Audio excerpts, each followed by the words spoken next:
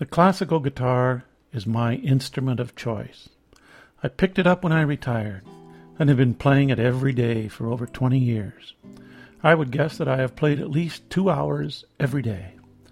That figures out to be over 15,000 hours. Malcolm Gladwell, writer for the New Yorker magazine, recently wrote a book where he suggested that if you do anything for 10,000 hours, you can be successful at it. I'm living proof, but there are exceptions. This is Retirement Talk. I'm Del Lowry. 10,000 hours seems like a lot of time. When I first heard his statement, it did sound reasonable. Then I gave it some thought and changed my mind. I'm convinced that it takes more than time on task to reach the successful level. One has to throw in a good dose of talent or appropriate genetic material, along with a nurturing environment. There must be many examples of people who have tried to do something for 10,000 hours and failed to become successful. The word competent might be more fitting. Just doing something in a competent fashion is really what we're after. No one wants to claim to be an expert. It seems like such an arrogant thing to say. We want to say we know how to do something. We like to say we love to do something. It's up to others to use the word expert when describing how well what we do. We have taken this admonition to desire excellence at anything and everything as a goal. You name the area of endeavor, and you will be able to find all sorts of folks who can do them well, but not necessarily at the expert or even successful level. Is that so bad?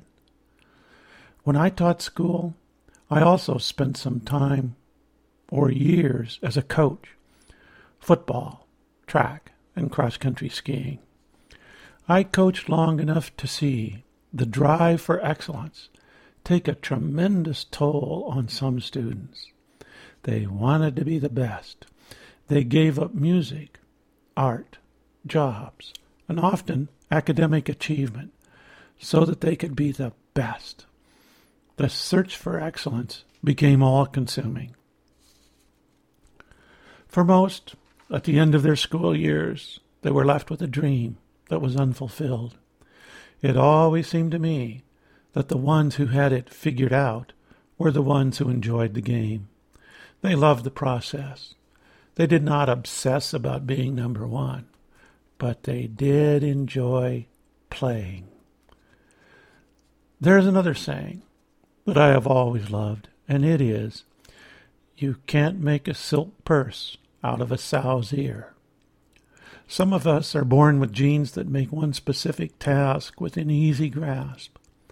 Others of us find those same tasks very desirable but unachievable.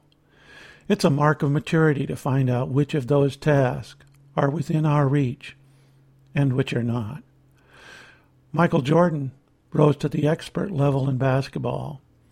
The rest of us can shoot and dribble all the days of our lives and never rise to that level. Of course, there are stories of people who have stayed with something for thousands of hours and reached the level of expert or excellence. These stories serve as an inspiration.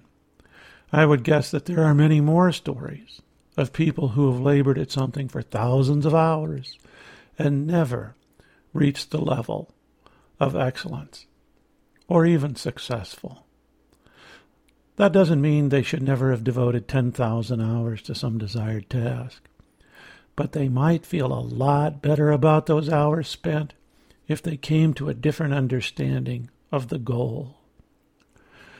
Spinoza always talked about happiness being a process or movement of skill, ability, or understanding that was always going from a state of lesser perfection to yet that of a greater. That is where the 10,000 hours lead. If you spend 10,000 hours learning a specific task or skill, the pleasure or joy comes from the movement that you will experience. It doesn't require the stamp of excellence or success. Spinoza believed that the ultimate goal would be one that you could not achieve, one that would continually run out in front of you, calling you forward and providing a space for everlasting growth and development. He chose to study philosophy. He believed that he could study it all of his life and yet have more to learn on the day he died. This is the value of the 10,000-hour rule. If you can spend that much time toward learning a particular task or skill, it means you're experiencing some success or growth along the way. It's movement, not a labor, and it brings happiness. I think about Glenn Gould and his refusal to play music in front of an audience. He rejected the applause.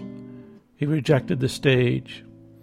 He constructed a private studio and spent most of his days alone at a keyboard. He was definitely an expert and found his joy or bliss in the process. This is Retirement Talk. If you have a question, comment, or suggestions for a topic, please contact Del at retirementtalk.org.